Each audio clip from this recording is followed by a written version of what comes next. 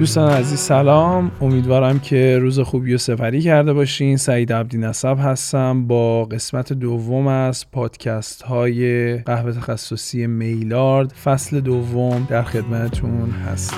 اضافه میکنم هر بار اسمشو توی لیستم، یه دیوونه وحشی که شب و روز جلوش میستم. این قسمت ما در مورد مسابقات باریستا صحبت میکنیم. یه کوچولو توضیح میدیم، اولش این که اصلا از کجا شروع شد، به چه صورت شروع شد و بعد مستقیم میریم سراغ دفترچه قوانین. دفترچه قوانین رو کامل توضیح میدیم. اما قبل از شروع این بخش و این قسمت یه توضیح کوتاهی بدم. به دلیل اینکه خب مسابقات الان خیلی زیاده و در طول سالم برگزار میشه، اما فکر کنم چند تا مسابقه در پیش رو هستش. اینو برای اون دسته از دوستانی میگم که دارن مسابقه شرکت میکنن. به هیچ عنوان به این پادکست اکتفا نکنید. این پادکست، این قسمت از پادکست فقط به عنوان یه ریویویه که برای شما از دفترچه مسابقات باشه، حالا چه یه بار چه چند بار گوش بدید. به هیچ عنوان به این پادکست اکتفا نکنید. شما فقط باید دفترچه قوانینی که از سمت برگزار کننده این مسابقات بهتون داده میشه رو مطالعه کنید. قوانینی هم که من میگم توی این پادکست، قوانین مسابقات جهانی، ما اصلا میخوایم در مورد مسابقات جهانی صحبت کنیم که خب متاسفانه فعلا ایران محروم از شرکت درش، اما تا جایی که من شنیدم بسیار مسابقات بر اون اساس برگزار میشه. حالا به هر حال این رو خواهش میکنم که آویزه گوشتون کنید، بعدا نگفتی، چون خیلی وقتا ممکنه که یه سری نکات ریز حتی ممکنه از جانب من اشتباه میشه. بعد وقتی این اشتباه پیش بیاد دیگه کار از کار گذشته. به خاطر همین بهتره که فقط دفترچه رو مطالعه کنید. توی تنهاییام با من یا تو همه شهر میشنوم صداشو، میشم اونی که من نیستم. میبینم تو آینه هر وقت جای زخم کینه هاشو، میچشم زهر نگاشو، داغ شدنش. بعضی وقتا شده که شما میخواید یه کاری رو راه بندازید، اما اون هزینه مورد نیازتون برای برگزار کردن اون کار، برای اینکه اون اتفاق رو رقم بزنید، اون هزینه‌ای که دارید براش با رقمی که برآورد میشه برای اون کار همخونی نداره. البته بستگی داره به اون کاری که میخواید انجام بدید. اما معمولاً توی بحث راه اندازی کافه و رستوران خیلی این اتفاق میفته. چه دوستانی که راه اندازی میکنن، چه دوستانی که خودشون میخوان برای خودشون کافه راه بندازن. به خاطر همین همیشه یه آپشن این وسط هستش. اونم آپشن اینه که شما برید سراغ خرید وسایل دست دوم. اما همیشه خرید وسایل دست دوم یه ایراد داره. شما نمیتونید از سلامت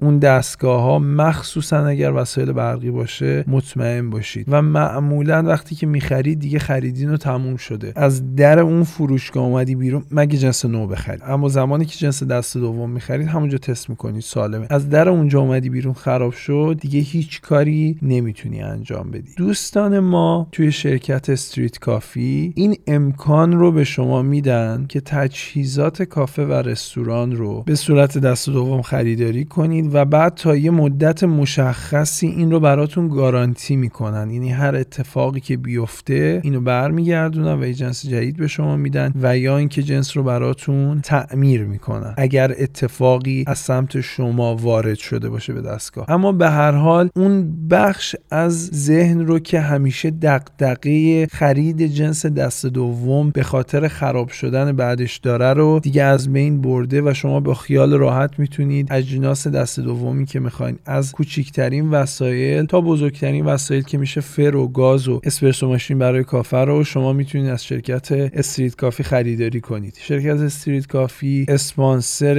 این قسمت پادکست میلارد هستش، ازشون تشکر میکنیم. اطلاعات پیجشون و شماره تماس و آدرسشون رو توی توضیحات پادکست میتونید پیدا کنید. خب بریم سراغ اصل مطلب، مسابقات باریستا.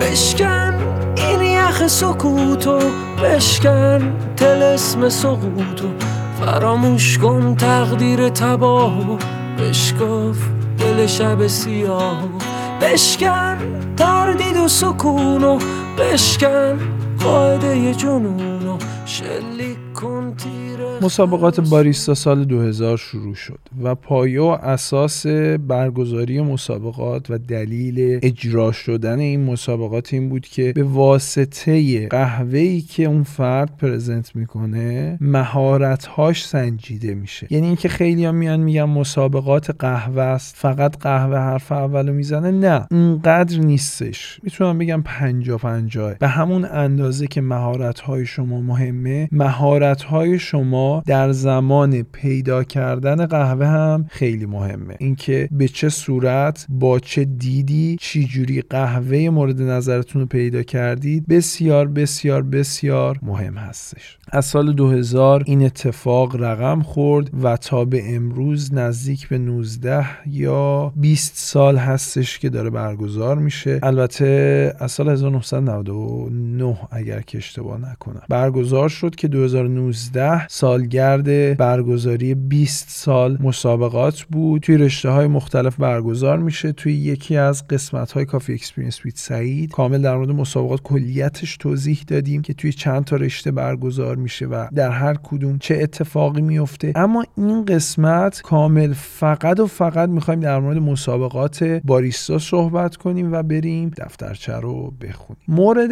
اول در مورد ملیت شما هستش. ملیتی که با اون در مسابقات شرکت میکنید خیلی مهمه. باید یا پاسپورت اون کشور رو داشته باشید یا به صورت اقامتی در یک سری از کشورها میشه، در یک سری از کشورها نمیشه. باید 24 ماه توی اون کشور به صورت رسمی اقامتی مونده باشید. بعد از 2 سال میتونید که توی مسابقات شرکت کنید. حالا اگر که توی اون مسابقات شرکت کنید یا میتونید که توی مسابقات کشور خودتون شرکت کنید یا فقط میتونید که تو مسابقات اون کشور شرکت کنید. یعنی به صورت کلی سالیانه فقط و فقط توی یه مسابقات ملی میتونید شرکت کنید. بالای 18 سال باید باشه کسی که توی مسابقات شرکت میکنه، نمیتونه زیر 18 سال باشه. اون ملیت شما خیلی مهمه چون یک سری از کشورها که گفتیم ایران هم جزوشون هست داخل تحریم یا سانکشن هستن، نمیتونن از اون کشورها شرکت بکنن. کسانی که چند تا پاسپورت دارن هم فقط با یک پاسپورت سالیانه میتونن شرکت کنن. کسی که داور میشه، داوران هم یه سری قوانین برای خودشون دارن، اما قوانین کلیش که شرکت کننده ها باید راجبش بدونن اینه که شما اگر 1 سال مسابقات باریستا رو داوری بکنید به صورت رسمی و تو اون جلسه داوری قرار بگیرین، به هیچ عنوان تا 1 سال آینده نمیتونید توی مسابقات باریستا توی هیچ ایونتی که زیر نظر WCE مرتبط با WBC برگزار میشه به صورت شرکت کننده نقش ایفا کنید. در غیر این صورت خب WCE به شما ایراد میگیره و فقط اگر که داور میشین اون سال رو باید داور باشین، اما سال بعد میتونید شرکت بکنید. باید حواستون باشه زمانی که داوری میکنید به هیچ عنوان با شرکت کننده های مسابقه ارتباط نداشته باشید. اگر که ارتباط دارید باید قبل از مسابقه این رو اعلام بکنید. در غیر این صورت اگر متوجه بشن شما رو از اون دور از مسابقات حذف خواهند کرد، چه به عنوان داور چه به عنوان شرکت کننده. هزینه های برگزاری مسابقات بر عهده نشنال بادی هستش. نشنال بادی اون فردیه که به نمایندگی WCE میاد و مسابقات رو برگزار میکنه. در هر کشوری حضور دارند و میتونه حاشیه نمایشگاه باشه، میتونه با وجود اسپانسرها باشه. اینا همه به نشنال بادی برمیگرده. هزینه های نفر اول رو فقط بلیت رفت و برگشت و هتل، چیزی که توی قوانین گفته بر عهده نشنال بادی هستش که اونو به شرکت کننده پرداخت میکنن. این بخش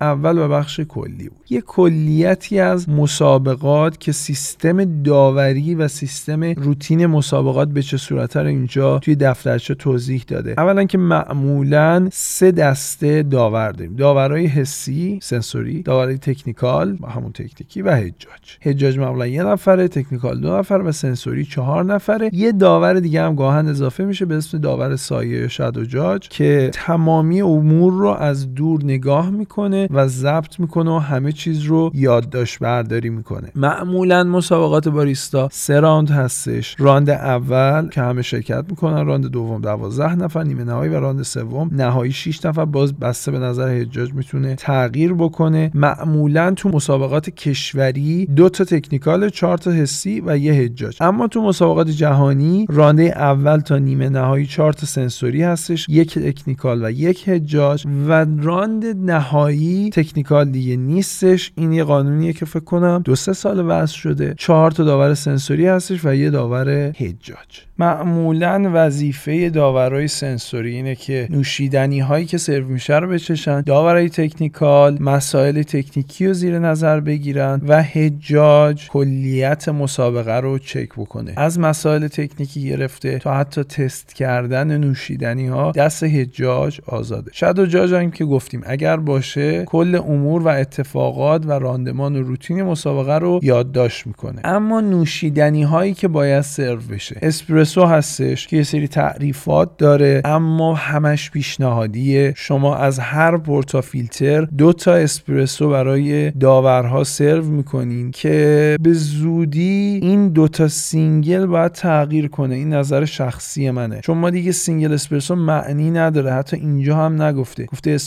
اسپرسو رو اینجا هر کدوم از اون جریان هایی که توی کاپ عصاره گیری میشه در نظر گرفته. البته که این هم خب قوانین خودش رو داره و محترم هستش، اما این یه مقدار با اون تعاریفی که توی مهارت‌های باریستا در موردش صحبت کردیم فرق میکنه. خیلی نمیخوایم با هم قاطیشون بکنیم. این مسابقات باریستا و قوانین خودش رو داره و همینطور اومده گفته که اوکی 4 تا اسپرسو سرو میکنین، به هیچ عنوان نباید به قهوه از قبل چیزی اضافه کنید، چه عطری بزنید. از زمانی که قهوه رو سرو میکنید که اومده حتی توضیح داده، گفته قهوه میوه‌ای از خانواده روناسیان که به این شکل برداشت شده، فراوری شده، هیچ ادیشنال یا طعم دهنده یا ماده افزودنی به هیچ عنوان نباید به قهوه اضافه بشه. قهوه میتونه بلند باشه، میتونه سینگل اوریجین باشه، میتونه هر چیزی باشه، ولی فقط باید دون قهوه باشه. حتی نباید قهوه آسیاب شده باشه. برای تمام داورها باید اسپرسو سرو بشه، نه که اسپرسو رو همونجوری ول کنید برین. چون یک بار من توی یه مسابقه دیدم یکی داور نشسته بود یه نیم متر اونورتر سرو کرد و داور نخورد و نمره هم نگرفت، چون اصلا بیادبی محسوب میشه و شما باید روبروی داور سرو بکنید. این اتفاقا هم بعضی موقع میفته.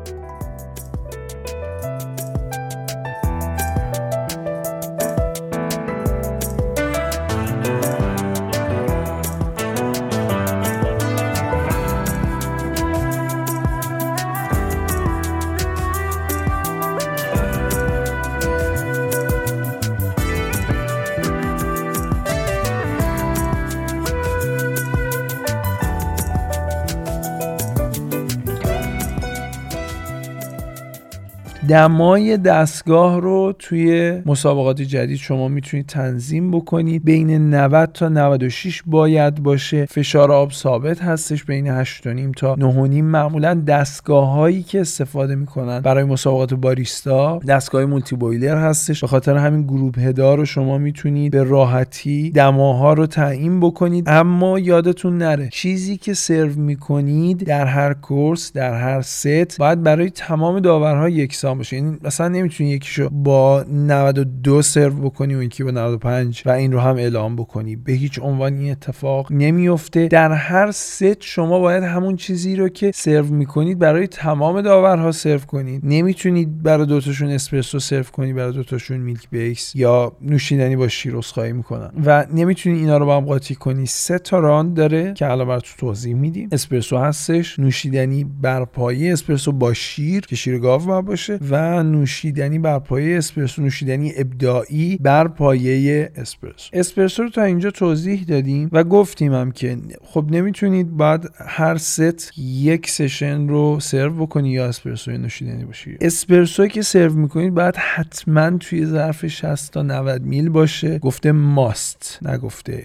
کن بی، پیشنهاد نداده. حتما باید توی ظرف بزرگی باشه که داورا راحت بتونن اونو هم بزنن که ما رو نمره بدن بخورن و به راحتی بنوشن. ظرفی که توش سرو میکنید خیلی خیلی مهمه. اگر ظرفی باشه که داور نتونه به راحتی نوشیدنی رو ارزیابی بکنه، توی قسمت فانکشنال and correct espresso vessel used نو میگیرید. یه yes و no داره که خودش یه امتیازه و خیلی میتونه تاثیرگذار باشه. در مجموع اسپرسو رو حتما باید با دستمال کاغذی و قاشق سرو بکنید. این رو به هیچ عنوان یادتون نره و ترجیحاً قاشق رو مشخص بکنید. اگر که مشخص نیست در طول مسابقه باید اشاره بکنید. این نکته های ظریف خیلی میتونه تاثیر بذاره. حتی اون دستمالی که میذارید باید جوری باشه که اگه داور خواست بتونه استفاده کنه و ظرفی، این دیگه بستگی به خودتون داره، ولی ظرفی همیشه موجود بذارید برای اینکه قاشق کثیفشون رو داخلش بذارن. این نکته خیلی نکته مهمیه و معمولاً فراموش میشه و یا اگر گذاشته میشه اشاره نمیشه، چون اگر اشاره نشه داورها استفاده نخواهند کرد. به هیچ عنوان هیچ چیز به غیر از قهوه آسیاب شده نمیتونید داخل بسکت پورتافیلتر بریزید. در غیر این صورت کل نمرات طعمی اسپرسو 0 خواهد شد و هیچ نمره‌ای توی بخش اسپرسو نخواهید گرفت. به این موضوع خیلی دقت کنید، چون بعضن پیش میاد ممکنه یکی بیاد یه چیزی اضافه بکنه کلا اسپرسو رو 0 میگیره. این مسائلیه که امروزه دیگه کمتر اتفاق میفته، ولی من دیدم که اتفاق افتاده و همینطور دیدم که سوال میشه. این خیلی بحث بدیهی هستش. اون طعم اصلی قهوه رو خراب میکنید. یه موضوع دیگه که من اینجا اضافه بکنم، هیچ بایدی نیومده که شما حتما از قهوه تخصصی استفاده کنید، اما فراموش نکنید مسابقات قهوه تخصصی هستش. شما اومدید توی این مسابقات که قهوه تخصصی رو پرزنت بکنید و اگر که از قهوه معمولی استفاده بکنید خیلی امیدی به بالا اومدنتون توی مراحل بعدی نخواهد بود. البته خیلی بستگی داره که رقبا چه قهوه استفاده کرده باشن، ولی حداقل گریدی که بهتره برای قهوهتون استفاده کنی گرید اسپشیالتی کافی هستش. بعد میایم سراغ نوشیدنی با شیر. نوشیدنی با شیر نوشیدنیه که حداقل از یه شات اسپرسو تشکیل شده باشه و با شیر گاو تهیه بشه، حد اکثر بیشتر از 240 ml نباشه. طرح روش میتونه لاته آرت باشه، میتونه طرح کاپوچینوی کلاسیک باشه، ولی یادتون باشه این دیگه اسم کاپوچینو رو نمیگیره. شما میتونید ماکیاتو بزنید، میتونید با این تفاصیل اندازه‌ای لاته سرو بکنید. حتما باید توی یه ظرف صحیح سرو بشه و الا اون قسمت فانکشنال وسل یوز 0 میگیرید. به هیچ عنوان هیچ سیروپ یا طعم دهنده‌ای نمیتونید استفاده کنید و الا تیست بالانس 0 میگیرید. حتما باید با آبو من فراموش کردم اول بگم، برای تمام داورها و همینطور حجاج حتما باید آب سرو بکنید اول مسابقه یا قبل از سرو کردن هر کدوم از نوشیدنی ها. به خاطر همین لیوان آب رو میذارید جلوشون، اگر که از لیوان آب خوردن شارژ میکنید. خیلی کم پیش میاد که آب رو تموم کنن، ولی اگر که تموم شد حتما باید شارژ بشه. به اتنشن تو دیتیلتون خیلی ربط داره. نوشیدنی باشین نیازی به قاشق نداره اگر که شما یه پروتکل یا یه روش نوشیدنی با قاشق بدید. مثلا من یادم زمانی که مسابقه شرکت میکردم میگفتم که باید کرمای روی نوشیدنی باشی رو هم بزنید که اون طعم اسپرسو رو وقتی میخورن خیلی حس نکنن، طعم شیر قهوه رو حس بکنن. این خیلی میتونه کمک بکنه، ولی خب حتما قاشق نیازه و باید با قاشق سرو بشه. در غیر این صورت اگه نمیخواین این کارو بکنید ایرادی نداره، میتونید بدون قاشق براشون سرو بکنید. هیچی هم دوباره اینجا تکرار کرده به غیر از قهوه آسیاب شده نباید داخل پورتافیلترتون بریزید. بعد از اون مرحله بعدی سیگنچر هستش. سیگنچر بوریج نوشیدنیه که باید خلاقانه درست بشه، از روش درست کردن گرفته تا تلفیق اونها. یه واژه‌ای رو به کار میبرن میگن سینرژی باید باشه، یعنی از یه سری مواد اولیه‌ای درست بشه که به تنهایی کاراکتری نداشته باشن. مثالی که همیشه همه میزنن مثلا قرمه سبزی به تنهایی طعم سبزی میده، لوبیا به تنهایی طعم لوبیا میده، گوشت به تنهایی طعم گوشت میده. اینا هر کدوم کاراکتر خیلی مشخصی ندارن، اما زمانی که میان و با هم تلفیق میشن و با ادویه تلفیق میشن یک کاراکتری به وجود میاد به اسم قرمه سبزی. این میشه سینرژی و شما اون رو دیگه به اسم قرمه سبزی میشناسی، نمیگی اونی که مثلا لوبیا داره یا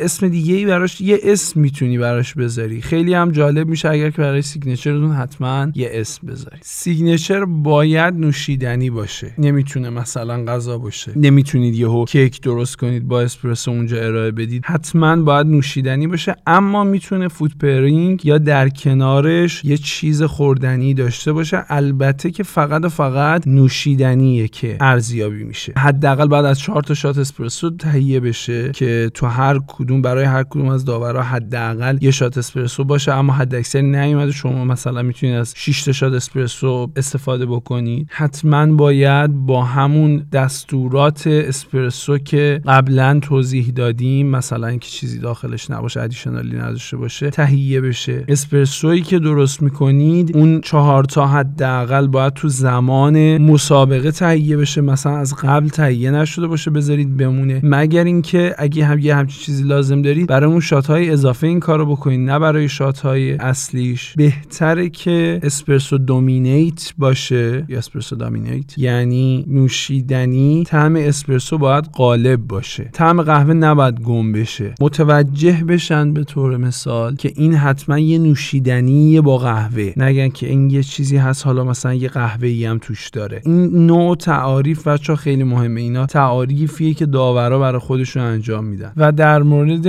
مسائلی مثل مواد تشکیل دهنده، مثلا موادی که استفاده میکنید برای درست کردن اون نوشیدنی، همه رو باید روی استیج آماده بکنید. و اگر چیزی از قبل آماده شده، تماما با پکیجش و یا اون دستورالعمل تهیه‌اش آماده باشه، چون اگر که داورها به موردی شک کردن، یکی از مواردی که خیلی اتفاق میفته وجود الکل هستش توی یه سری از عصاره گیری شده ها. میان میگن که این ممکنه توش الکل داشته باشه. به خاطر همین باید همیشه اون مواد اولیه رو داشته باشین در صورت نیاز، یا با پکیج استانداردش یا با روش تهیه‌ای که درست کردین اون ماده اولیه رو باید به داور ارائه بدین تا از سلامتش اطمینان حاصل کنن. باید کاملا و خوب توضیح بدید که دقیقاً چجوری، چرا و چگونه نوشیدنی رو درست میکنید که اگر داورا چشاشون رو ببندن این یادشون بمونه و بعدش بتونن نوشیدنی خودشون درست کنن. این خیلی مهمه. چرا، چگونه و چه چیزی، با چه چیزی نوشیدنی رو درست میکنید. این 3 تا چه اگر که کامل با دقت توضیح بدید، خیلی میتونه به نمره بالا گرفتن در نوشیدنی ابداعی به شما کمک کنه. باید کامل همه چیز رو توضیح بدید. مواردی که از قبل باید آماده بشه، مثل پختن چیزی، مثل عصاره گیری چیزی، مثلا کولد برو رو مثال میزنیم، یا قهوه سرد عصاره گیری شده باشه درست سرش. اگر که این کار رو انجام بخواید بدید قابل قبول هستش، اما باید کامل مراحل رو توضیح بدید. بعد از این میایم توی قسمت زمانبندی مسابقات. شما 7 دقیقه زمان دارید که میزتون رو آماده کنید قبل از تحویل گرفتن 100%. 15 دقیقه زمان آماده سازی دارید، 15 دقیقه زمان پرفورمنس و 7 دقیقه زمان تمیز کردن. در مجموع 44 دقیقه زمان دارید. خیلی مهمه که آن تایم باشید. معمولا برای شما چند نفر رو به عنوان کمک میفرستن تا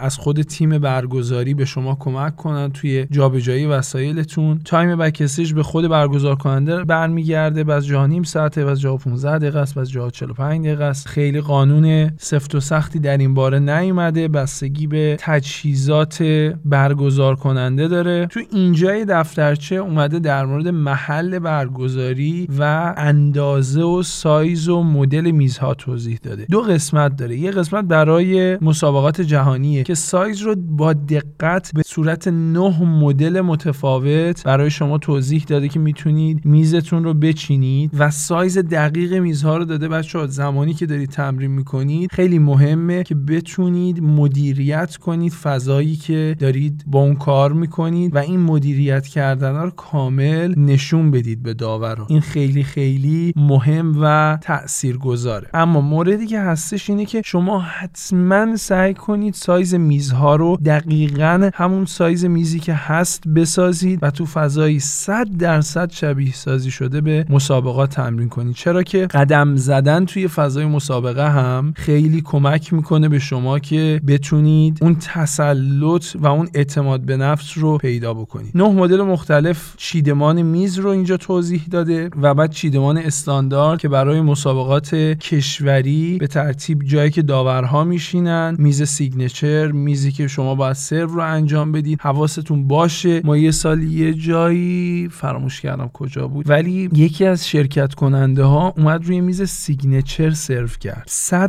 100% اشتباهه و شرکت کننده دیسکوالیفاید میشه، چون باید روی میز پرزنتیشن حتما سرو بشه. یه وقت نیاین داورا رو بلند کنین بیاین سر میز سیگنچر سرو کنید، به شدت اشتباه و ممکنه که دیسکوالیفاید بشه. ممکنه که 100% این اتفاق میفته. اسپرسو ماشین باید اسپرسو ماشینی باشه که از طرف برگزار کننده به صورت رسمی اعلام میشه. شما نمیتونید قطعا اسپرسو ماشین رو با خودتون ببرید و اگر تنظیمات اسپرسو ماشین رو تغییر بدید بدون هماهنگی با برگزار کننده و تیم تکنیکال، قطعا دیسکوالیفاید خواهید شد. هیچ عنوان مایع و یا نوشیدنی روی دستگاه حق ندارید بذارید. اگر که این کارو بکنید مدیریت استیج، همون استیشن منیجمنت، 0 میگیرید. اومده در مورد دیسکوالیفاید توضیح داده، دقیقاً توضیحی که داده گفته شرکت کننده نمیتونه چیزی رو تغییر بده، هیچ ستینگی رو، هیچ برنامه ریزی و حتی میزها رو نمیتونید شما جابجا بکنید بدون هماهنگی. ماشین و تجهیزات اطراف شما توضیح داده که چه کارهایی اگر بکنید باعث میشه که دیسکوالیفاید بشین. ولی کلا واژه دیسکوالیفاید یا رد صلاحیت شدن اینه که شما یه سری کارها رو به هیچ عنوان نباید انجام بدین که توی هر مورد اشاره کرده. یه موردی که چند بار پیش اومد، هم تو ایران دیدم هم خارج از ایران دیدم، زمانی که میان یه چیزی روی زمین میذارن دیسکوالیفاید میشن. به هیچ عنوان شما هیچ وسیله‌ای به غیر از ناک باکس، اونم این ناک باکس ایستاده ها، نمیتونید روی زمین بذارید و استفاده کنید. در غیر این صورت دیسکوالیفاید خواهید شد.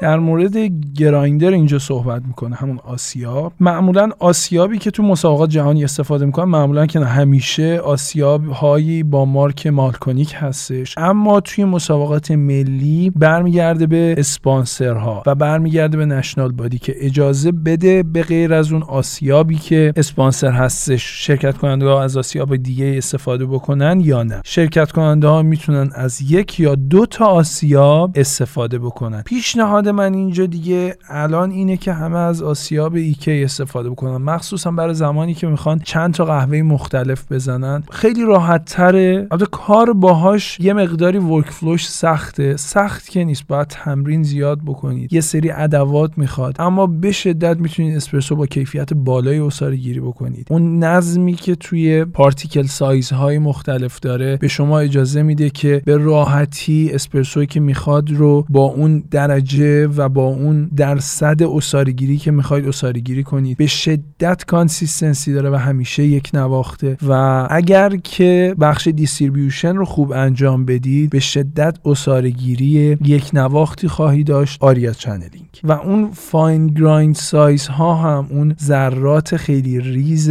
آسیاب که طعم خیلی بدی میده به قهوه رو هم خیلی کمتر داره به نسبت آسیاب های دیگه. و یه موضوع دیگه ای هم که هستش، شما آسیاب EK43 رو سرچ کنید، عکسش رو ببینید. من اگه بتونم توی دیت بخش توضیحات پادکست میذارم عکسش رو براتون که ببینید، لینک عکسش رو. این آسیاب جوریه که شما به همون اندازه که از قهوه بالا میریزید 98% 99% همون مقدار رو به شما برمیگردونه چون عمودیه. به خاطر همین از قبل میتونید قهوه رو وزن کنید، همون مقدار که قهوه میریزید همون مقدار هم به شما قهوه رو برمیگردونه. این به شدت به راندمان کاری شما، به سرعت کاری شما کمک میکنه و همینطور دیگه نیاز نیستش که هر بار پورتافیلتر رو وزن بکنید. از قبل وزن کردید، همون مقداری که قهوه میخواید میریزید و به داخل پورتافیلترتون پخش میشه. میتونید از فانل های یه سره استفاده کنید که وقتی بذارید زیر گرایندر دیگه نیازی نیستش که با یه ظرف قهوه رو از بالا بریزید، توی ظرف دیگه قهوه رو آسیاب کنید، بعد دوباره اتون بریزید توی پورتافیلتر. اگر که که یه فانیل خیلی بزرگ روی پورتافیلترتون بزنید، یه سره از خود آسیاب میتونید قهوه رو بریزید داخل پورتافیلتر. این خیلی خیلی خیلی مهم هستش. ولی کلا توی راندمانتون به شدت تاثیر بسزایی خواهد گذاشت. بستگی داره، گفتم به تمریناتتون خیلی بستگی داره. بعد از بحث گرایندر میاد در مورد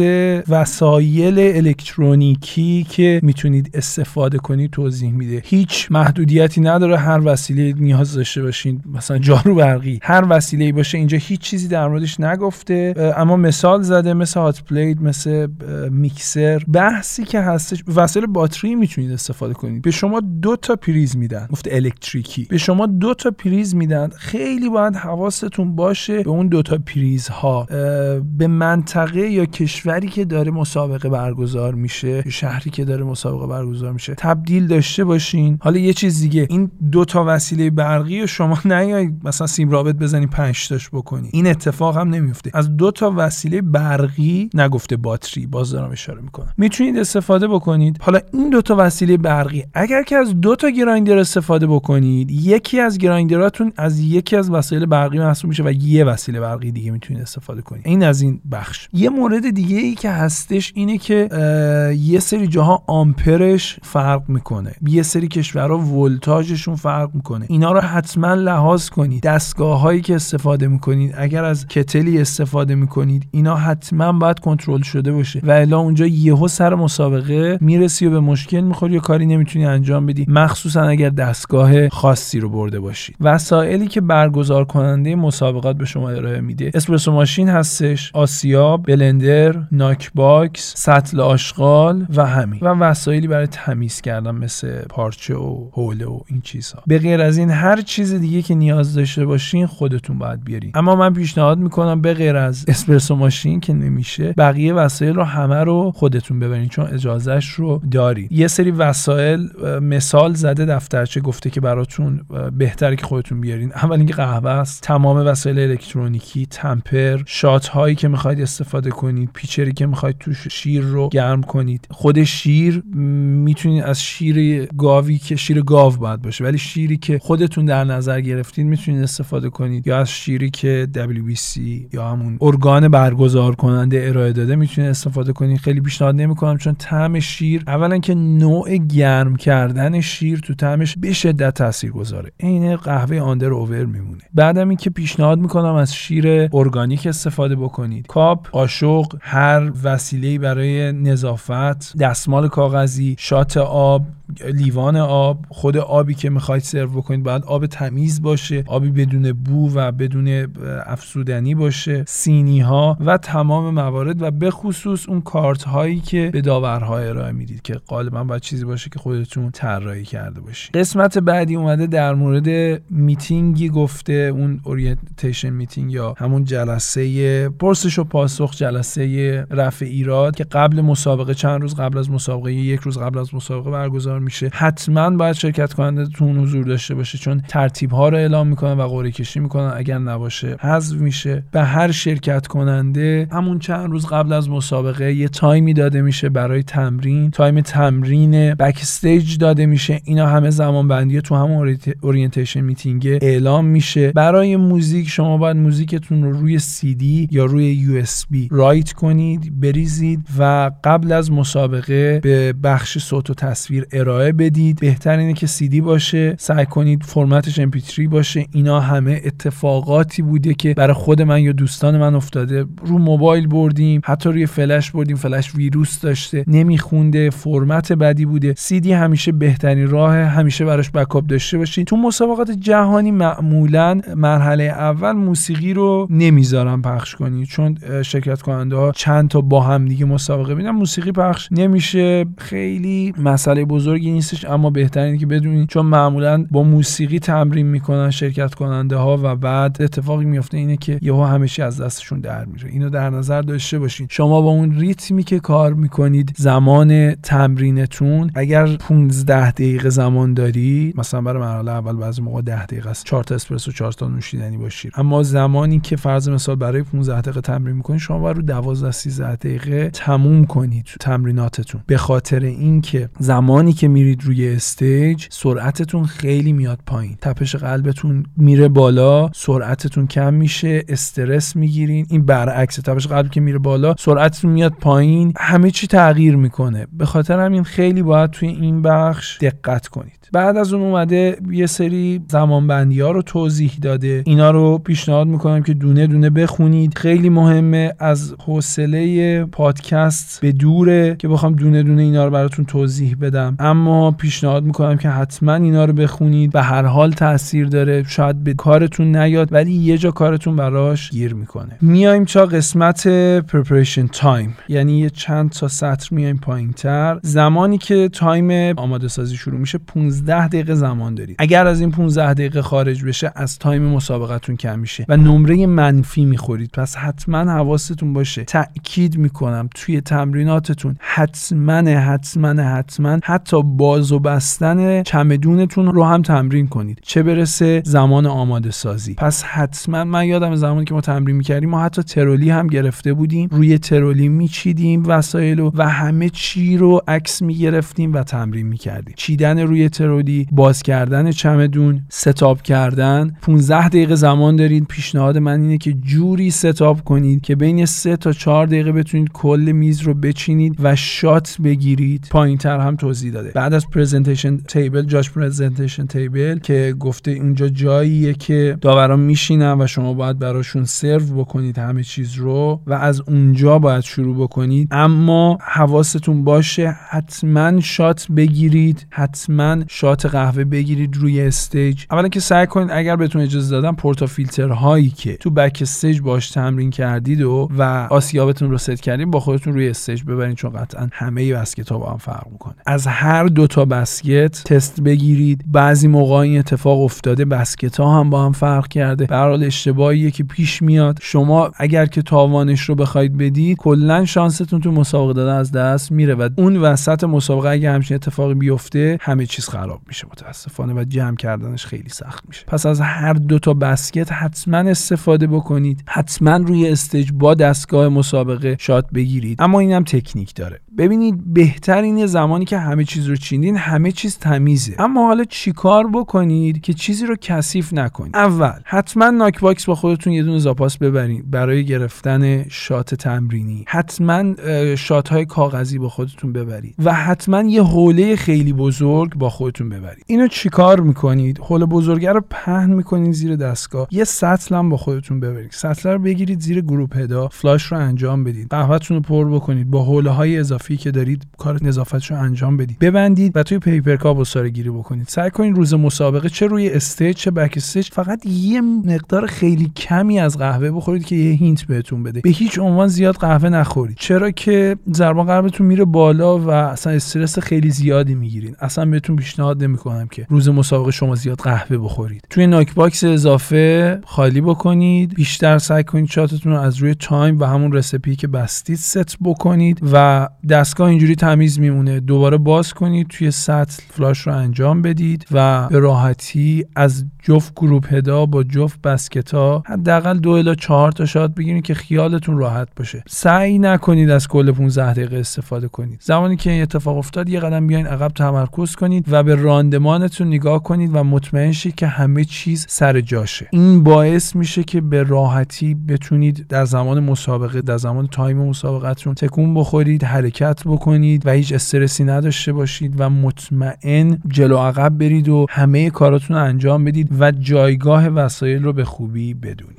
زمانی هم که تایم کارتون تموم شد میایید عقب، دیگه دست به هیچی نباید بزنید و منتظر داورها باشید. زمانی که تایمتون شروع میشه میکروفون باید بهتون بدن و توی میکروفون صداتون رو تست کنید. سعی کنید توی تمرینات حتما یه اپلیکیشنی هستش به اسم هیر اگه اشتباه نکرده باشم، اما صدا رو اکو میده و دقیقاً عین زمانیه که شما دارید توی میکروفون صحبت میکنید. سعی کنید یا میکروفون بگیرید، تو میکروفون پرزنتیشنتون رو اون زمان مسابقتون رو تمرین کنید. اگر نه این اپلیکیشن رو بگیرید، بزنید به موبایلتون بزنید تو جیبتون و تو طول مسابقه با این اپلیکیشن تمرین کنید. وقتی صدا توی سرتون روی استیج میچرخه خیلی خیلی خیلی فرق میکنه با زمانی که دارید به صورت عادی مسابقه رو تمرین میکنید. حتما این نکته رو رعایت کنید. زمانی که تایم مسابقتون شروع میشه سعی کنید تمرکز داشته باشید و دیگه آزادانه هر کاری که نیازه انجام بدین البته روی برنامه‌ریزی که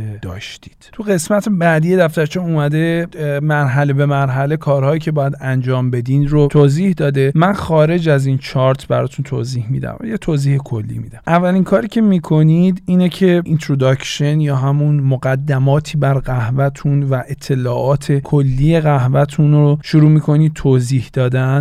داورا شروع میکنن نوشتن برای 4 داور سنسوری. داورا شروع میکنن به نوشتن. خیلی مهمه توضیحاتی که میدید در مورد قهوه کامل باشه. مثلا موضوعی که هستش اینه که در مورد قهوه، اینکه قهوه از کجا اومده، از چه ارتفاعی اومده، تمام اطلاعاتی که از قهوه رو دارید باید توضیح بدید. اما این توضیح دادنه به چه درد میخوره؟ توضیحی که شما میدید باید به طعم و عطری که توی کاپتون پیدا میشه و شما پیش بینی میکنید مستقیم ارتباط داشته باشه.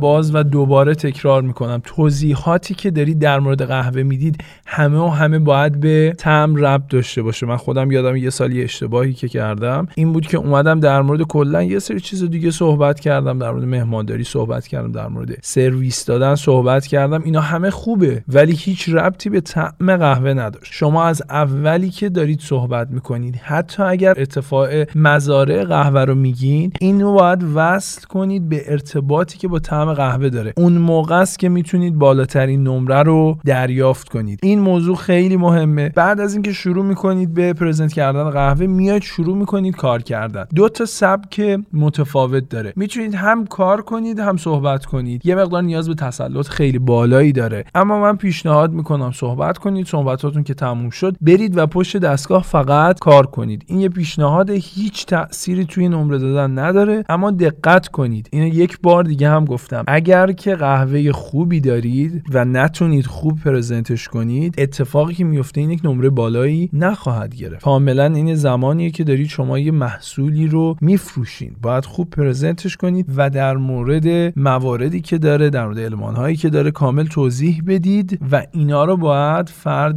که داره ارزیابی میکنه توی کاپ شما ببینه. در غیر این صورت نمره خیلی بالایی نخواهید گرفت. بعد شروع میکنید سرو کردن. گفتیم هیچ ترتیبی نداره، میتونید با سیگنچر شروع کنید، میتونید با نوشیدنی ابداعی شروع کنید یا حتی میتونید با اسپرسو شروع کنید. اما زمانی که شروع میکنید به سرو کردن اون کورس، اون پارت، بعد اون رو تموم کنید و بعد برید سراغ مرحله بعدی. معمولا همه اول با اسپرسو شروع میکنند، بعد نوشیدنی با شیر و بعد نوشیدنی ابداعی. اما اگر که دارید یه تغییری تو این ایجاد میکنید، باید دلیل داشته باشه. نیازی نیستش که دلیلتون رو اعلام کنید، اما بگید. بهتر اینه که عنوان کنید چرا دارید با این ترتیب نوشیدنی ها رو ارائه میدیم. معمولا چون رو اسکورشیت به این ترتیب اومده، همه به همین ترتیب ارائه میدن.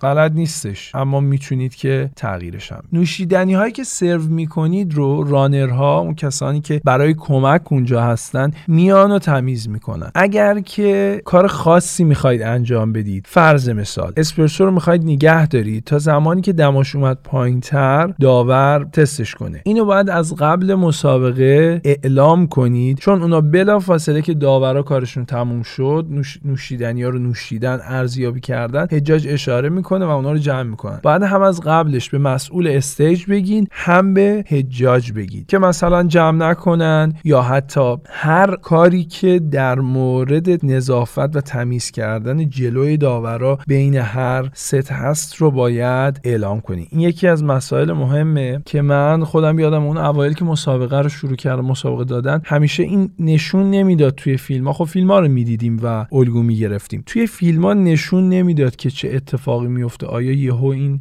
قهوه کجا میره. و من یادمه که نمیدونستم تا زمانی که دفترچه رو خوندم و بعد متوجه شدم که البته نه، سوال پرسیدم چون اون موقع تو دفترچه ننوشت. زمانی که تایم رو شروع می‌کنید بعد دستتون رو بیارین بالا، میتونید موزیکتون رو، اینو من فراموش کردم از اول بگم، میتونید موزیکتون رو بگید زودتر استارت بزنن، ولی زمانی که دستتون بیارید بالا و تایم بگید، تایمتون شروع میشه. چقدر زمان دارید؟ 15 دقیقه. در اصل 15 دقیقه با 1 دقیقه اضافه که اون 1 دقیقه اضافه به ازای هر 1 ثانیه یه امتیاز منفی میگیرید تا آخر 1 دقیقه. یعنی اگر 16 دقیقه تموم شه، این 60 امتیاز منفی که لحاظ میشه به کنار، وقتی که تموم بشه زمان دیگه دیسکوالیفاید میشه. این دیگه اصلا نمره هاتون در نظر گرفته نمیشه و به آخر جدول نزول میکنه. این از بخش اینکه راندمان به چه صورت باید باشه. حواستون باشه، زمان خیلی مهمه، زمان خیلی مهمه. من دیدم بعضی موقع بچه‌ها تایمشون تموم میشه شروع میکنن تمیز کردن. توی بخش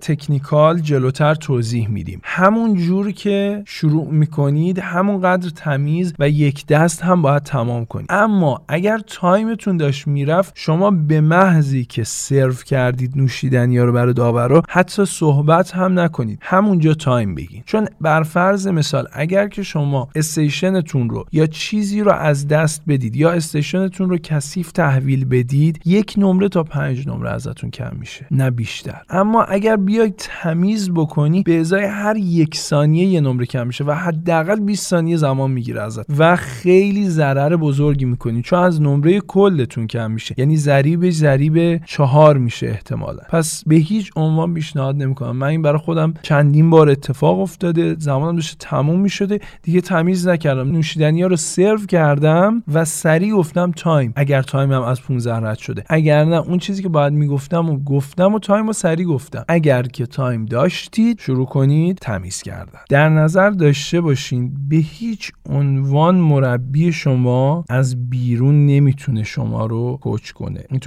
این توی بخش کوچینگه. کوچتون، مربیتون میتونه توی بک استیج باهاتون باشه، اما به هیچ عنوان در زمان مسابقه، زمانی که شما روی استیج هستین، چه مربیتون چه هر کس دیگری، اگر چیزی به شما بگه، چیزی رو یادآوری کنه، صدایی از کسی در بیاد، اگر ثابت بشه به حجاج که این فرد از تیم اون شرکت کننده بوده یا کوچش بوده، این بر این حساب میشه که ممکنه این یه چیزی یادش رفته، اینا یادش انداختن یا به هر طریق، و باعث میشه که دیسکوالیفاید بشه اصلا بدون هیچ صحبتی. پس خیلی مراقب باشین. بعضیا میگن خب اگه یکی مثلا از سمت تماشاچی‌ها کاری انجام بده، ببین تو اون محیط مسابقه دیگه خیلی تابلوه و همه دیگه رو میشناسن. اگر کسی از تماشاچی‌ها باشه خیلی فرق میکنه تا زمانی که کسی چیزی بگه و کوچ کنه. بخش بعدی در مورد نکات تکنیک بخش بعدی در مورد بحث تکنیکال تایمه. اگر که به هر حال اتفاق ممکنه بیفته، اگر اتفاقی بیفته که شما مجبور شید تکنیکال تایم بدین، اتفاقی بیفته که از دست شما خارج باشه و به تجهیزات و وسایل مسابقه ربط داشته باشه، مثل برق، مثل اسپرسو ماشین، اگر که اتفاقی براش بیفته، شروع کنه آب دادن یا برقش قطع بشه یا گرایندر براش اتفاقی بیفته یا هر کدوم از وسایل برقی روی استیج یا همینطور وسیله‌ای که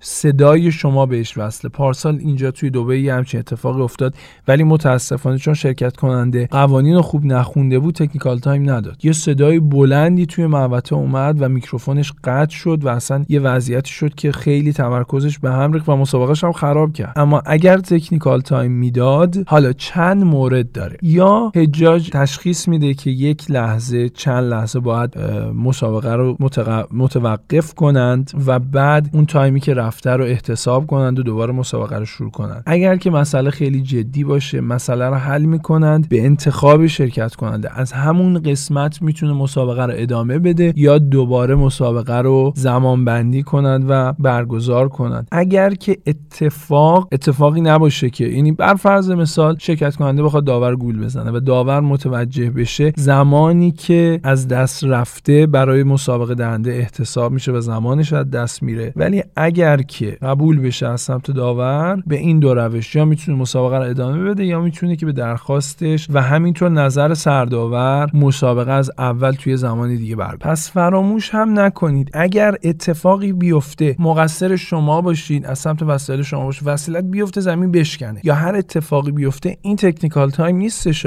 اگر مشکل از سمت برگزار کننده باشه، اگر دستگاهی که آوردی، گرایندری که آوردی، هر چیزی که اونجا آوردی به مشکل بر بخوره، این مشکل شما هستش و کار دیگه‌ای نمیتونید انجام بدید در قبالش و اگر هم تکنیکال تایم بدین تایمتون از دست میره. پس خیلی خیلی حواستون تو اون لحظه باید به این مسئله باشه. اگر که چیزی فراموش بکنید تایمتون محسوب میشه و کسی هم نمیتونه براتون بیاره، خودتون باید برید خارج از استیج و وسیله رو بردارین و برگردونید. مسئله مهم بعدی در مورد اینه که داورها به دنبال چی هن توی نفر اول مسابقات، یعنی چی رو باید تو نفر اول مسابقات ببینن که به اون نفر نمره زیادی بدن. ببینید این دل بخواهی نیستش، یعنی اینجوری نیستش که این مواردی که من میگم داور بشن سر این تصمیم بگیرن. کلیت اسکورشیت، کلیت نمره دهی جوری نوشته شده که هدف مسابقه به این سمت میره. اول اینکه کسی که نفر اول میشه باید هنر و مهارت کافی و همینطور اشتیاق مورد نیاز برای یه باریستای حرفه‌ای بودن رو داشته باشه. بعد از اون باید کامل نوشیدنی هایی که داره سرو میکنه رو بهش اشراف داشته باشه، در موردشون علم داشته باشه و بدونه به چه صورت به بهترین حالت اینا رو سرو بکنه. نوشیدنی هایی که داره سرو میکنه باید از کیفیت بالایی برخوردار باشه، چه از لحاظ قهوه چه از لحاظ نوع سرو و همینطور باید الهام بخش باشه برای باقی شرکت کننده ها و کسانی که دارن مسابقه رو میبینن. چه مسابقات جهانی چه مسابقات ملی، هدف از انتخاب نفر اول این هست.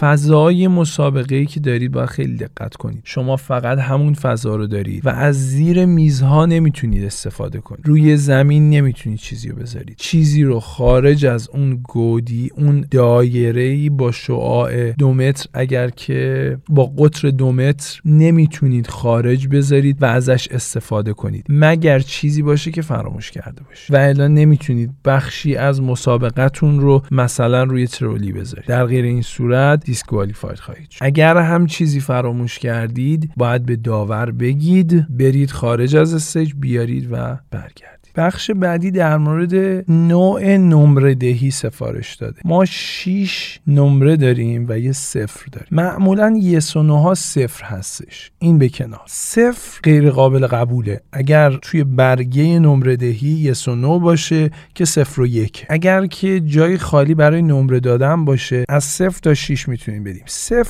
غیر قابل قبوله. معمولا خیلی کم پیش میاد 0 داده بشه مگر اینکه اصلا سرو نشده باشه. 1 قابل قبوله، یعنی کمترین نمره. 2 میانگینه، یعنی خوب بود، خیلی مالی نبود ولی بهتر از قابل قبول بود، یه مقدار یه چیزایی داشت. 3 خوبه، 4 خیلی خوبه، 5 زمانی که شما بگید واو و 6 خیلی کم پیش میاد که به کسی 6 داده بشه. حالا توی هر مورد این بستگی داره. ما میریم جلو دونه دونه توضیح میدیم، نوع نمره دادن رو هم بهتون توضیح میدیم. از اسکورشیت تکنیکال شروع میکنیم با همون ترتیب مراتبی که دفترچه توضیح داده، مرحله اول یه 0 تا 6 داره توی برگه امتیازدهی تکنیکال. مرحله اول تمیز بودن و نظافت اون فضاییه که دارید کارتون رو انجام میدید. اول اینکه حتما باید 3 تا حوله داشته باشید. چیدمان باید جوری باشه که کامل معلوم باشه، مرتبه. باید همه چیز تمیز باشه، حتی بدنه دستگاه. همه چیز باید آماده باشه و معلوم باشه که آماده است. همون جوری که شروع میکنید تموم کنید مسابقه رو به همون نظافت. اگر همه اینا رعایت بشه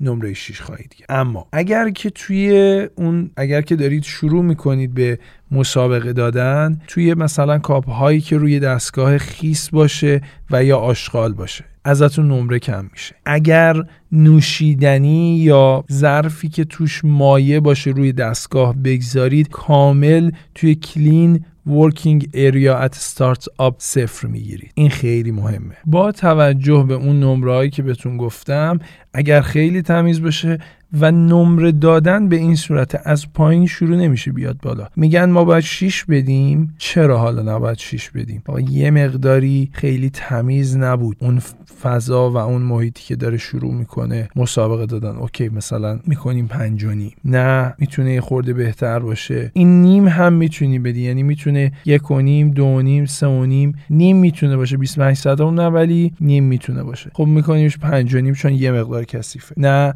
یه مقداری ممکنه خیس باشه، دستگاه ممکنه کثیف باشه، بهش میدیم 5. نمره ها معمولا از بالا کم میشه. وقتی که مثلا یه اسپرسویی هم میخورن میگن خب 6. نه، چون که این اتفاق افتاده 5. نه، چون که منو راضی نکرده 4. از بالا کم میاد توی مرحله بعدی اسپرسو اِوالویت کردن، اسپرسو ارزیابی کردن. اسپرسو اولی yes or no. آیا فلاش میکنه گروپ هد زمانی که قبل از عصاره گیری؟ این میتونه زمانی باشه که پورتافیلتر رو باز میکنید یا قبل از اینکه میخواید پورتافیلتر رو ببندید. آیا بسکت، اون سبد داخلی پورتافیلتر، تمیز و خشک هستش زمانی که میخواد دوزینگ یا دوز کردن قهوه رو داخل بسکت، اون اندازه زدن، ریختن قهوه رو داخل بسکت انجام بده یا نه؟ اینجا یه 0 تا 6 داره. مورد بعدی میگه که مقداری که یا ارائه دادید و مثلا گفتید 20 گرم، مقداری که میریزید تو بسکت همون مقداری هستش که باید باشه یا نه؟ و همینطور آیا ویست دادید؟ آیا قهوه هدر رفته داشتید رو میز یا رو زمین ریختید؟ اینو داور اندازه گیری میتونه بکنه با چشم. اگر 1 گرم، اگر 2 گرم باشه، این تو اون مقدار خیلی کم داور رو براش تمرین میکنن و میتونن تشخیص بدن. به اون نسبت اینجا نمره کم میشه. کانسیستنت دوزینگ اند تمپ. کانسیستنت بودن دوز کردن و تمپ کردن شما از زمانی که شروع میکنید قهوه رو داخل بسکت ریختن تا اون تپایی که به هنگر یا اون جایی که پورتافیلتر روش قرار میگیره، تا ضرباتی که به دور و بر پورتافیلتر میزنید، تا انجام دادن دیستریبیوشن، اون توزیع قهوه، اگر با دست انجام میشه یا اگر با یه وسیله انجام میشه، همه اینا باید یک نواخت باشه بین 2 تا پورتافیلتری که برای اسپرسو انجام میدید. اگر به این صورت باشه 6 میگیرید، اگر نه نمره شروع میشه کم شدن. مرحله بعدی پورتافیلترتون قبل از بستن روی اون رینگش و روی هنگرها تمیز هست یا نه. زمانی که پورتافیلتر رو میخواید روی دستگاه ببندید، باید بلا فاصله که بستید عصاره گیری شروع بکنید. در غیر این صورت دوباره 9 میگیرید و عصاره گیریاتون نباید بیشتر از 3 ثانیه با هم دیگه فرق داشته باشه. اینجا همیشه یه اختلاف نظری هست، میگن بین اسپات ها نه، بین 2 تا قهوه‌ای که میزنید یکیش نباید باشه مثلا 25 یکیش 30. نهایتا 3 ثانیه میتونه بین 2 تا پورتافیلتر تفاوت باشه. این وری که نگاه بکنید، شکل بسکت رو کشیده، ضرباتی که به بسکت زدید و اون مستطیله برای صاف بودن تمپ. اگر صاف باشه خط صاف میکشن، اگر نه کجیش رو مشخص میکنن که از کدوم ور بوده. و در نهایت زمان هر کدوم از پورتافیلتر، 2 تا پورتافیلتر دیگه، زمان هر کدوم از پورتافیلترها و همینطور مقداری که دور ریز بوده. اگر نبوده که 0 میخوره و نمره بالایی خواهید گرفت. به همین صورت دوباره اسپرسویی که برای نوشیدنی با شیر میگیرید و اسپرسویی که برای سیگنچر هم میگیرید این سیستم رو داره. شد چند تا؟ 1 2 تا 3 تا خونه برای اسپرسو داره توی برگه تکنیکال. اما توی میلک بیس نوشیدنی با شیر یه قسمت دیگه داره که اون ارزیابی گرم کردن شیر 5 تا yes و no داره، به اضافه اسپرسو 22 نمره بخش با شیر داره و 17 نمره بخش اسپرسو از تکنیکال. پیچرتون که میخواید داخل شیر بریزید باید حتما خالی باشه. زمانی که میخواید گرم کردن شیر رو شروع کنید حتما باید یه فلاش بکنید، اون مقدار آبی که داخل استیم ون مونده و میعون شده رو خارج بکنید. حتما باید استیم ون رو تمیز بکنید قبل و بعد از استیم کردن، بعد از گرم کردن شیر. بعد از گرم کردن شیر دوباره باید فلاش رو انجام بدین و همینطور مقدار شیری که دور ریز میشه باید قابل قبول باشه، در غیر این صورت نمره ازتون کم میشه. مقدار قابل قبولش رو بیشتر از 90 اعلام کردن، کمتر از 90 اعلام کردن. یعنی اگر بیشتر از 90 باشه اونجا یه نو میخوره براتون، اگر زیر 90 میلی لیتر باشه که یس. مرحله آخر دوباره استیشن منیجمنت داره براتون در انتهای کار. آیا فضایی که دارید کارتون رو انجام دادید تموم شده به همون صورت تمیز هستش؟ آیا از همه وسایل استفاده کردید؟ چون اگر مثلا وسایل اضافه روی میز بذارید مثل دستمال و استفاده نکنید اینجا از عمرتون کم میشه. اسپات های پورتافیلتر در پایان باید تمیز باشن. اگر که اون باکت قهوه رو، اون کیک قهوه داخل پورتافیلتر بمونه هیچ ایرادی نداره، اما اسپات ها باید حتما تمیز باشه. همه چیز باید پاک شده باشه و همینطور دستمال هایی که استفاده کردین باید سر جاش باشه. اینا همه یس و نو بود به غیر از اون استیشن منیج. این شد برگه تکنیکال که خیلی خیلی خیلی مهمه. حالا میریم سراغ برگه امتیازدهی سنسوری. برگه امتیازدهی سنسوری به همون شکل از 0 تا 6 رو داره با همون المان هایی که توضیح دادیم. اول از اسپرسو شروع میشه. بود و نبود کرما روی اسپرسو و پایدار بودن اون یه یس و نو داره. اگر کرما داشته باشه اون رنگ کرمی بودنه و کرما شکسته نشده باشه، سوراخ نباشه، یس میگیره، در این صورت نو میگیره. بعدی تیست بالانس هستش. تیست بالانس تعریفی از شیرینی، اسیدیته و بیترنسه، تلخی، همون لول ترشی و شیرینی و کیفیت اونها. تیست بالانس ضریب 2 داره. قهوه‌ای که سرو میکنین باید قهوه بالانسی باشه. اگر که همه اینا در مدیوم قرار بگیره میتونید نمره بالایی بگیرید. این بخش به توصیفی که شما میکنید هیچ ربطی نداره. یعنی چه شما بگید چه شما نگید داورها ملاک رو روی مدیوم میذارن. اگر که قهوه مدیوم باشه نمره بالایی میگیره، اگر بالانس نباشه و هارمونی نداشته باشه نمره پایینی میگیره. بعد از اون میاد در مورد فلیورهایی که دادین. اونجا دایره گذاشته شکل کرما رو میتونید بکشید. اگر که یه دست باشه که شکل یه دست بودنش رو میکشید، اگر یه دست نباشه شکل سوراخش رو دقیقاً اونجا باید بکشن داورا. بعدی اومده توضیح داده که در مورد فلیورهایی که بیان میکنید داورا نوت برمی‌دارن در مورد تمام چیزهایی که میگید. اگر فلیورهایی که بیان کردید با چیزهایی که داوران میگیرن هم خونی داشته باشه نمره بالایی. ضریب 3 داره، یعنی هر نمره‌ای بگیرید 3 بگیرید، 3 تا ضرب در 3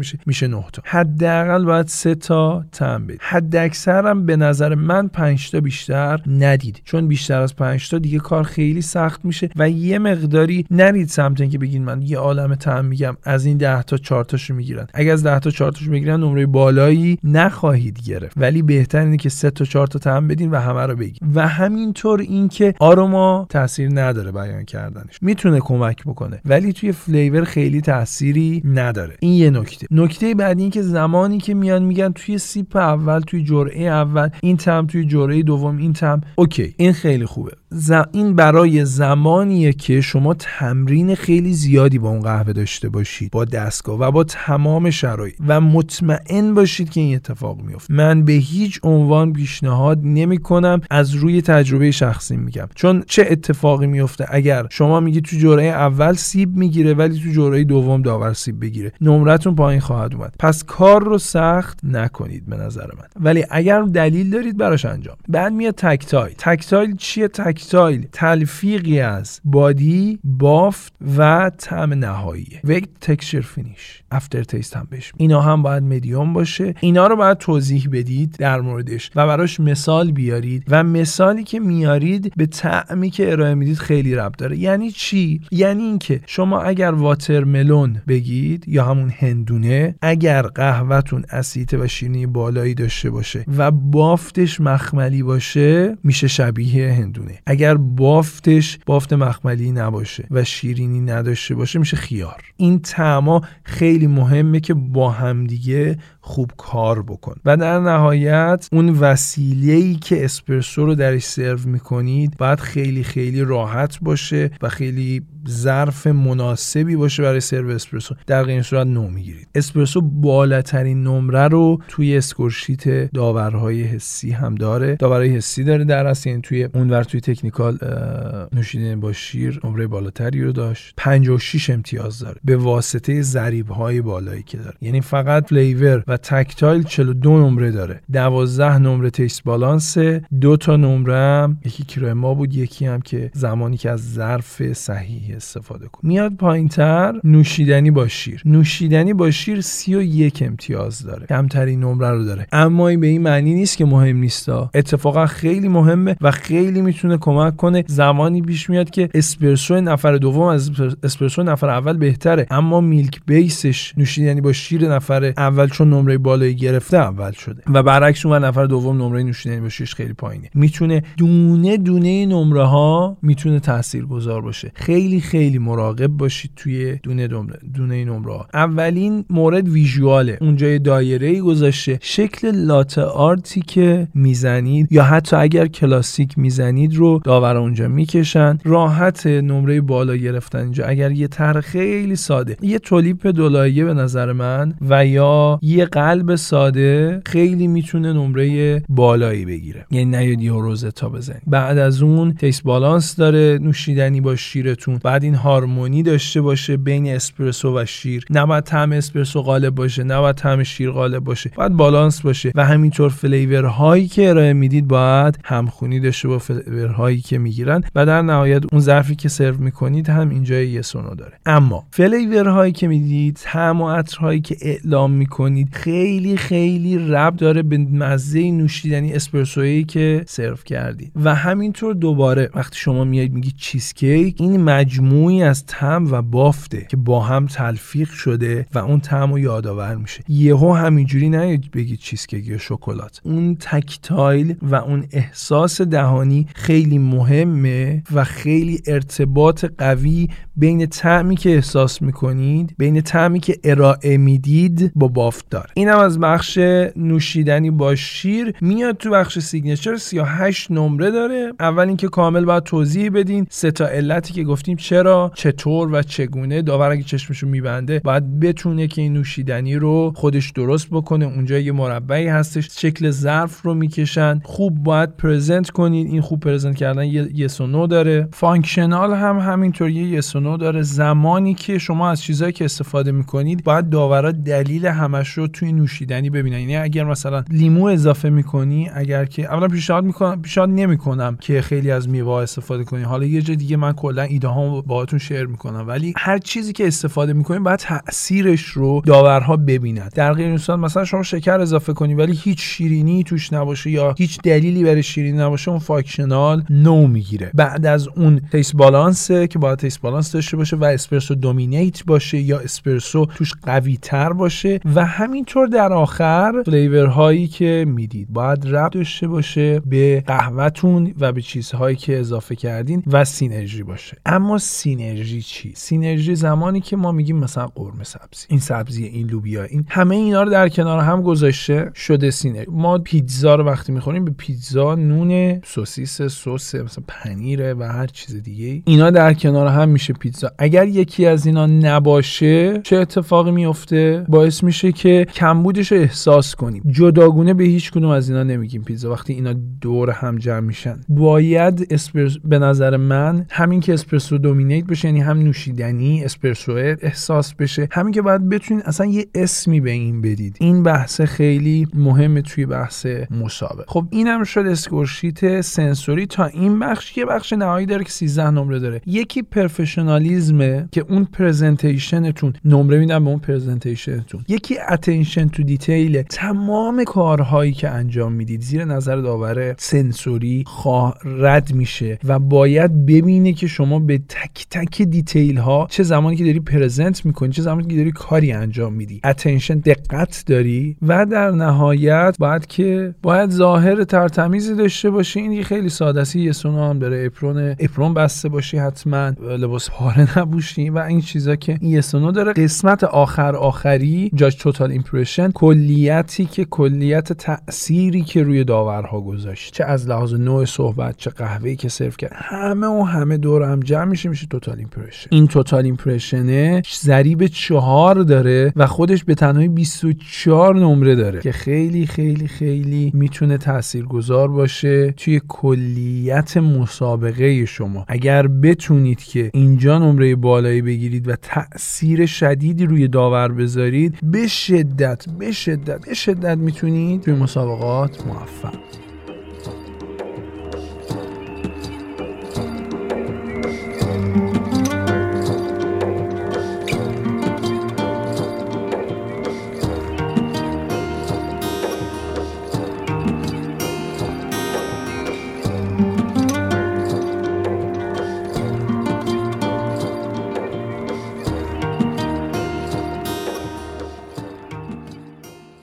تو حالت کلی شما باید داورا رو تحت تأثیر بذارید با توجه به کل راندمانتون. قهوه بخشی از اونه، مهارت بخشی از اونه و باید داورا به این نتیجه برسن که شما سفیر خوبی برای قهوه میتونید باشید، چه برای یک کشور چه سفیر قهوه در جهان. این هم بخش نمره دهی. پیشنهاداتی که من دارم برای دوستانی که میخوان توی مسابقات شرکت کنن، اول از همه هنر این که یه قهوه خوب رو پیدا کنید و بدونید اصلا دنبال چه قهوه‌ای هستید خیلی مهمه. قهوه‌ای رو باید پیدا کنید، حالا یه قهوه یا قهوه‌های مختلف. اگر بخواید از چند تا قهوه استفاده کنید، 2 الی 3 تا قهوه، 2 تا قهوه رو میتونید 2 تا گرایندر بذارید، ولی اگر بخواید از 3 تا قهوه استفاده کنید که خیلی هم پیشنهاد نمی‌کنم ولی باز به هر حال آپشنیه، میتونید از گرایندر EK43 استفاده کنید، همون که براتون توضیح دادم توی پادکست. مسئله مهمی که هستش، اولی موضوع باید استایلتون و کانسپت کاری که میخواید انجام بدید رو انتخاب کنید. خیلی خیلی خیلی مهمه. تو هر کاری که دارید انجام میدید باید یه کانسپتی داشته باشید و یه الگو الهامی مردم بتونن از شما بگیرن. کسانی که شما رو میبینن، حتی داورا به دنبال اینن که ببینن شما تاثیرگذاری کافی رو روی بقیه شرکت کننده ها دارید. سعی کنید کاری رو بکنید که کسی تا حالا نکرده. اتفاقی که خیلی میفته، من خیلی میبینم دوستانی که میان مسابقات شرکت کننده های دیگر رو میبینن، بالاخص شرکت کننده های فینالیست، و ناخودآگاه یا خودآگاه از اونا الهام های خیلی زیادی میگیرن. اتفاقی که میفته باعث میشه که شما ناخودآگاه وقتی زیاد هم نگاه میکنید شبیه اون فرد بشین و نفهمید، و زمانی که این اتفاق بیفته دیگه اون الهام بخشیه رو نخواهد داشت، دیگه اون لذت رو از پرفورمنس شما نمیتونن ببرن، از اون کاری که شما داری انجام میدی نمیتونن ببرن، چون معمولا مخصوصا نفرات برتر رو همه دیدن و حتی اگر هم ندیده باشن اون چیزی نیستش که اون مسابقه‌ای که شما دارید میدید، اون حرکاتی که دارید انجام میدید یا اون قهوه‌ای که دارید پرزنت میکنید، قهوه‌ای نیستش که شما خواسته باشید و شما خودتون با دلایل خودتون پیداش کرده باشید. این اتفاق خیلی میفته. میگن چیزی که از دل بر بیاد به دل میشینه. این مورد خیلی خیلی خیلی مهم. بعد از اون که کانسپتتون رو پیدا کردید، باید سعی کنید یه الگو الگو برای خودتون درست کنید، خودتون برای خودتون درست کنید، نه که الگو برداری کنید. یه الگو خودتون برای خودتون درست کنید و شروع کنید با توجه به اون الگو کل مسیرتون رو مشخص کنید. اون ته خط رو باید ببینید. ته خط میتونه مقام باشه، ته خط میتونه اتفاقاتی که در پس اول شدن شما بیفته باشه، ولی باید اون انتهای خط رو ببینید و حالا کل مسیرتون رو طراحی کنید. از وسایلتون گرفته، از نوع حرف زدن، از نوع پرزنت قهوه، همه باید حاکی از یه الگو واحد باشه. وقتی که اون ته خط رو ببینی میتونی که این الگو رو رسم کنی. این موضوع خیلی خیلی خیلی خیلی مهم. پیشنهاد دیگه که دارم برای دوستان اینه که حداقل 2 الی 3 ماه قبل از مسابقات تمرینات جدی رو شروع کنن. اگر برای مسابقات جهانی باشه که باید 6 ماه تمرین کنید و ماه آخر شما همه چیتون تموم شده باشه، همه چیتون فیکس شده باشه و فقط به قول خودمون جنرال بگیرید. یعنی اون حرکات، اون صحبت کردن ها، سرو قهوه، نهایی کردن طعم ها، تمام اینا باید یه ماه آخر نهایی شده باشه. یه سری نصیحت های خیلی کوچیک هم هستش، چیزایی که براتون طول پادکستم توضیح دادم، مثل این بود که حتما چمدون باز کردن رو تمرین کنید، بک استیج رو تمرین کنید، حتما تیم داشته باشید و تقسیم وظایف کنید برای تیمتون. همه چیز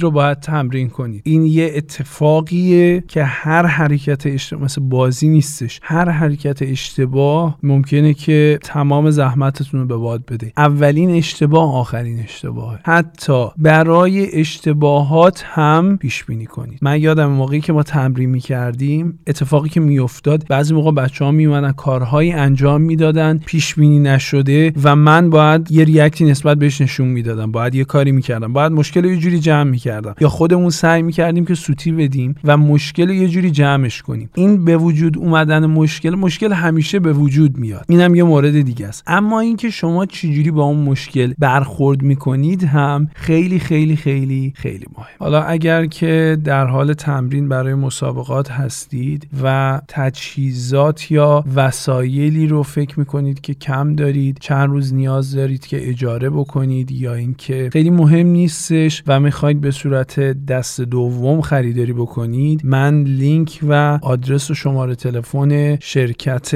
استریت کافی رو، اسپانسر این پادکست رو، میذارم توی اطلاعات پادکست. میتونید که باشون تماس بگیرید و اطلاعات بیشتر رو از خود بچه‌ها بگیرید. ممنونم از بچه‌های هشتگ تهران که همچنان ما رو پشتیبانی میکنن و اجازه میدن که ما از موزیکاشون داخل پادکستمون استفاده کنیم. دوستان عزیز، امیدوارم که تا این لحظه از پادکست لذت برده باشین. مسابقه خوبی رو براتون آرزو میکنم. امیدوارم که روز خوبی هم داشته باشید. خدا نگهدار.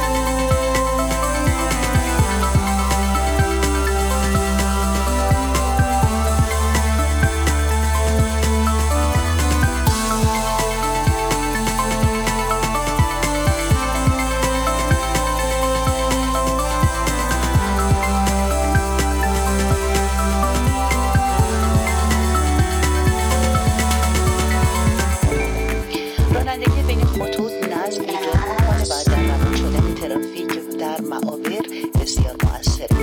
همکنون بزرگراه شمالی جنوب قبل از بزرگراه جنوبی شمال از بزرگراه آزادگان تا خیابان خاوران و خیابان شرق به غرب